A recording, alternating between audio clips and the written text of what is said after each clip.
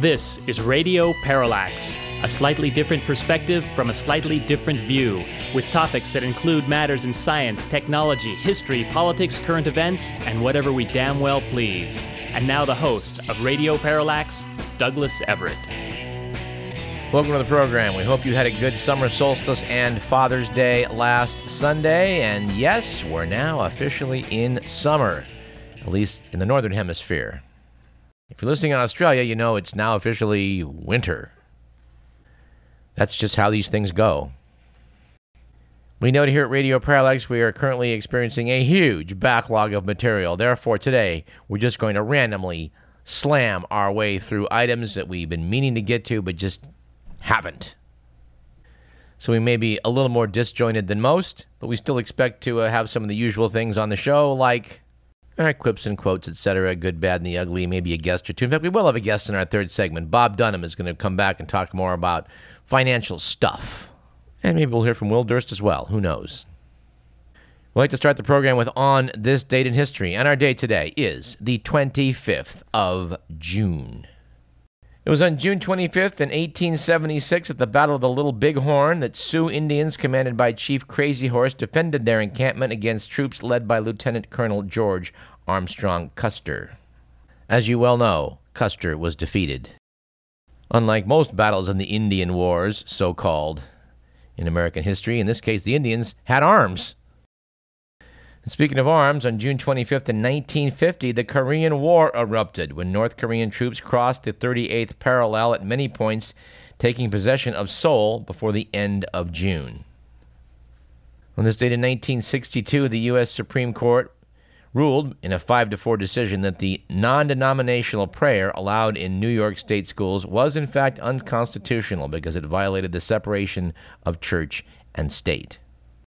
Our quote of the day comes from an unnamed U.S. Air Force wing commander during the Vietnam War. He said, "My men grumble that they're frustrated, that there are no good targets left anymore. But I always remind them of the plight of the pilots back in the States. Let's face it, I tell them, Vietnam's the only place in the world today where you can drop real bombs." Our quip of the day comes from Plato, who once said, "There are 3 classes of men, lovers of wisdom, lovers of honor, lovers of gain."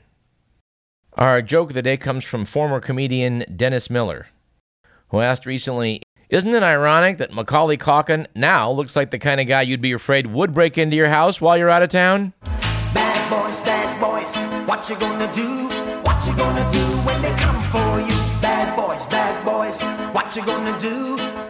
Our stat of the day is that since Saddam Hussein was toppled in Iraq, the 1.5 million Christians who once lived there have dwindled to 175,000. About 125,000 of those have been driven from their homes by ISIS over the past year. Thank you, George W. Bush, Dick Cheney, and the neocons. One hopes the stat is being noted by their fundamentalist Christian supporters. Our anecdote of the week is that several weeks back, former State Senator Rod Wright returned to our state capital for an internet poker conference hosted by Capital Weekly.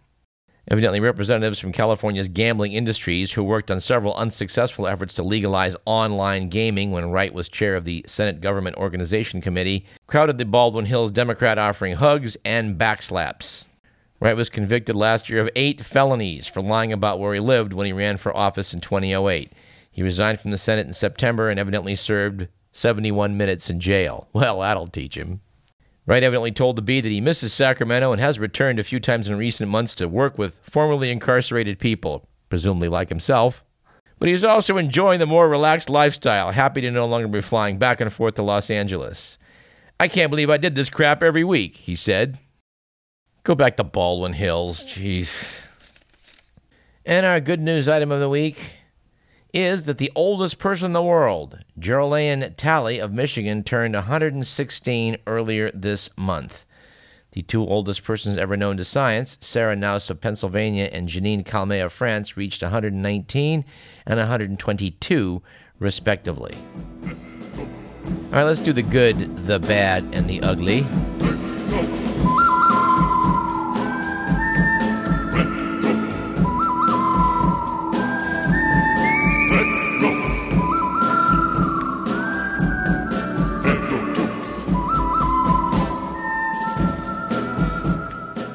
was a good week for smoke screens several weeks back, with the news out of Beijing that China is hitting back against U.S. indictments of 6 of its citizens for economic espionage, with a state-run newspaper accusing American authorities of engaging in ethnic persecution of Chinese nationals.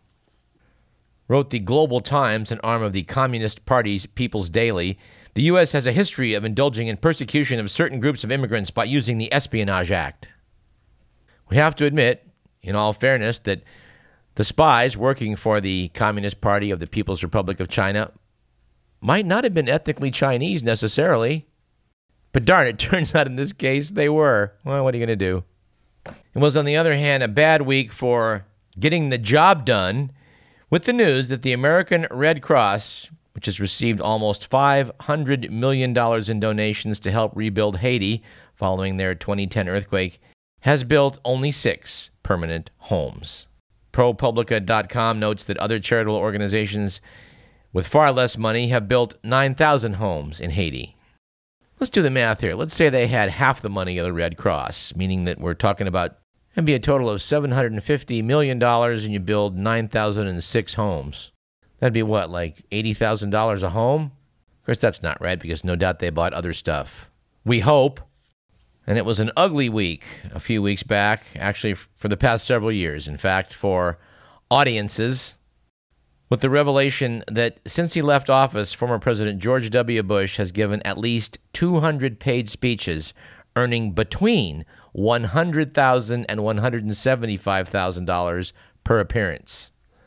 Politico.com notes that among those he's addressed were wealth management firms, we presume not about the housing market and finance industry, energy companies, well, that figures, and the Bowling Proprietors Association of America. Bush reportedly told them, bowling is fun. And finally, it was a bad and ugly week for the government in action, with the news that a Sacramento appellate court ruled a few weeks back that it was not illegal for former Governor Arnold Schwarzenegger to drastically reduce the prison term of Esteban Nunez, son of Fabian Nunez, former Assembly Speaker and Schwarzenegger ally, without, in this case, notifying the prosecutors and crime victims. The appellate court did note that it could be seen as deserving of censure and grossly unjust. Turned out that the younger Nunez stabbed a guy at a party and got sentenced to 16 years behind bars, but Schwarzenegger intervened, granting a clemency application to reduce the sentence to 7 years. Schwarzenegger signed that executive order on December 30th, 2010, but didn't announce it until hours before he left office on January 2nd. Now, some cynical people would think there's something untoward about this deal and perhaps a quid pro quo in there somewhere. And gosh, we'd hate to make accusations, but we would agree with the appellate court that, boy, it could be seen as deserving of censure and grossly unjust. All right, I mentioned at the top of the program we're probably going to speak with Bob Dunham again in segment 3. When we last spoke to Bob a couple weeks back, he was talking about these scams that are out there on quick loans you can get through companies that advertise on television. Well, guess what? Goldman Sachs is apparently moving into online consumer loans. According to the New York Times, Goldman Sachs has spent 146 years largely as the bank of the powerful and privileged. Now, the Wall Street powerhouse is working on a new business line, providing loans that can help you consolidate your credit card debt or remodel your kitchen. Radio Parallax predicts with some degree of confidence that somewhere down the road, consumers are going to get screwed by Goldman Sachs again. Of course, it should be noted that that opinion, like all those heard on this program, does not necessarily represent those of KDVS, our sponsors, or the University of California. All right, let's talk a little bit about politics. Radio Parallax is very pleased to announce that we will not be bringing onto this program Ken Rudin, the political junkie. Like many of you, no doubt, I was highly annoyed listening to this knucklehead talk to Neil Conan on Talk of the Nation for many years. He tends to lean toward political trivia and simple-minded analysis of the simple-minded actions of simple-minded people, i.e. politicians. When Talk of the Nation went off the air, I thought I was done with his sorry ass. But wouldn't you know it, the good people over at Capital Public Radio have brought him on a weekly basis to talk to the so-called Insight program. And yes, it turns out he's as crappy as ever. Something we don't find crappy, in fact we find rather amusing, was the little book titled The Worst Case Scenario Almanac, Politics Edition. We've got idiots like Jeb Bush trying to secure the Republican nomination while supposedly distancing himself from the record of his father and brother. By the way, we do want to note, in fairness to Jeb Bush, that among the four Bush brothers, he was always considered the smart one. Then again, as our good pal Will Durst has pointed out, referring to Jeb Bush as the smart Bush is like referring to Mo as the smart stooge.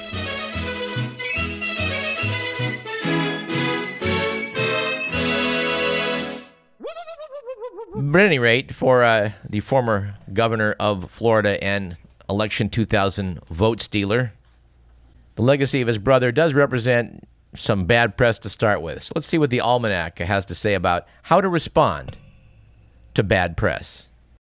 The Almanac's advice included the following. First of all, attack the facts. Have your staffers comb the bad press coverage for even minor mistakes or inconsistencies. Then use these to cast doubt on the entire substance of the coverage, saying that if the reporters can't even get the minor facts straight, how can they be trusted with anything more? Something else you can do, reframe the situation to stir popular outrage.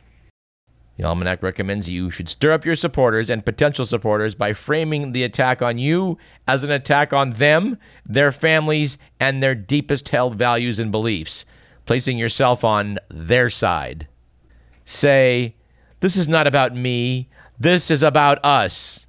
Then ask for financial donations and other commitments of support to help you stand up for them against such an outrage. And finally, it recommends you should pit the media against itself. Offer to set the record straight in a special interview or exclusive to a media outlet that is a rival of the magazine, newspaper, or station that has presented the negative press. The coverage will benefit you. At the same time, it gives the media outlet a chance to make its rival look bad or unreliable, and so is likely to be promoted vigorously. All right, Jeb, you listening? And you know, doggone it, since this little almanac is in my hands, I cannot resist quoting from a couple other sections.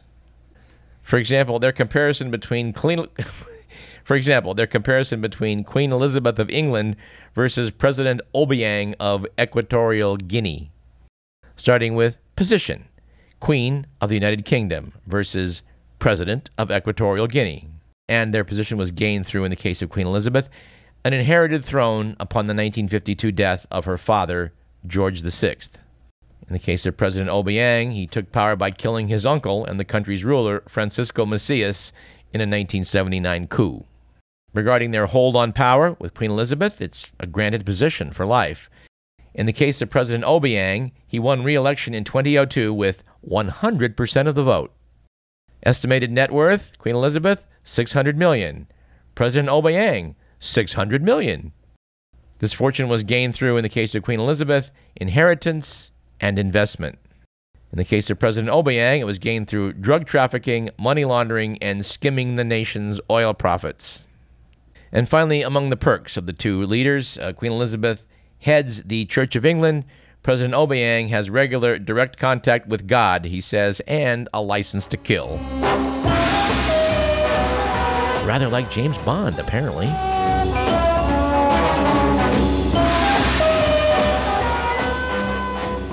All right, continuing the political vein, I want to quote from the book Duh, The Stupid History of the Human Race by Bob Fenster. I was rather stunned in conversation with one of our regular contributors recently to note that he is absolutely against California's system of ballot propositions, claiming they do far more harm than good.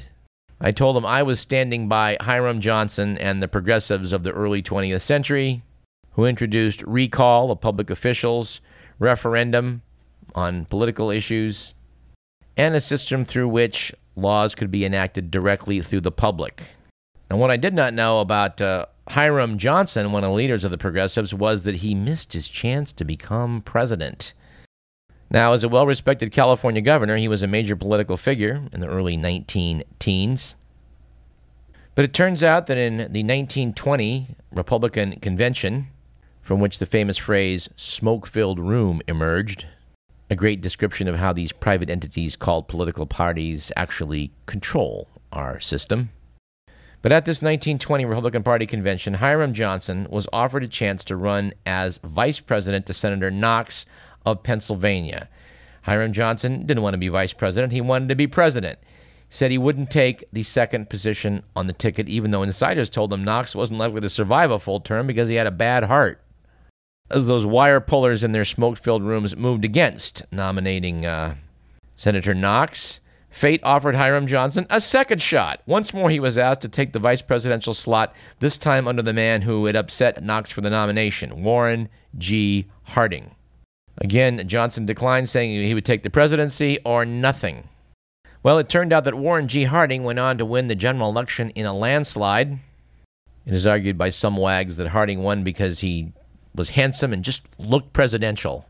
And not coincidentally, women got the vote for the first time that election. Well, whether that's true or not, it turned out that the vice president elected in 1920 on that ticket was Calvin Coolidge. And so it was in 1923 when Warren Harding dropped dead of a heart attack at the St. Francis Hotel in San Francisco while returning back to the lower 48 from Alaska. That made Calvin Coolidge and not Hiram Johnson our nation's 30th president. And now you know the rest of the story. Ain't that a shame? My tears feel like rain. Let's take a short break. I'm Douglas Everett. This is Radio Parallax. Ain't that a shame?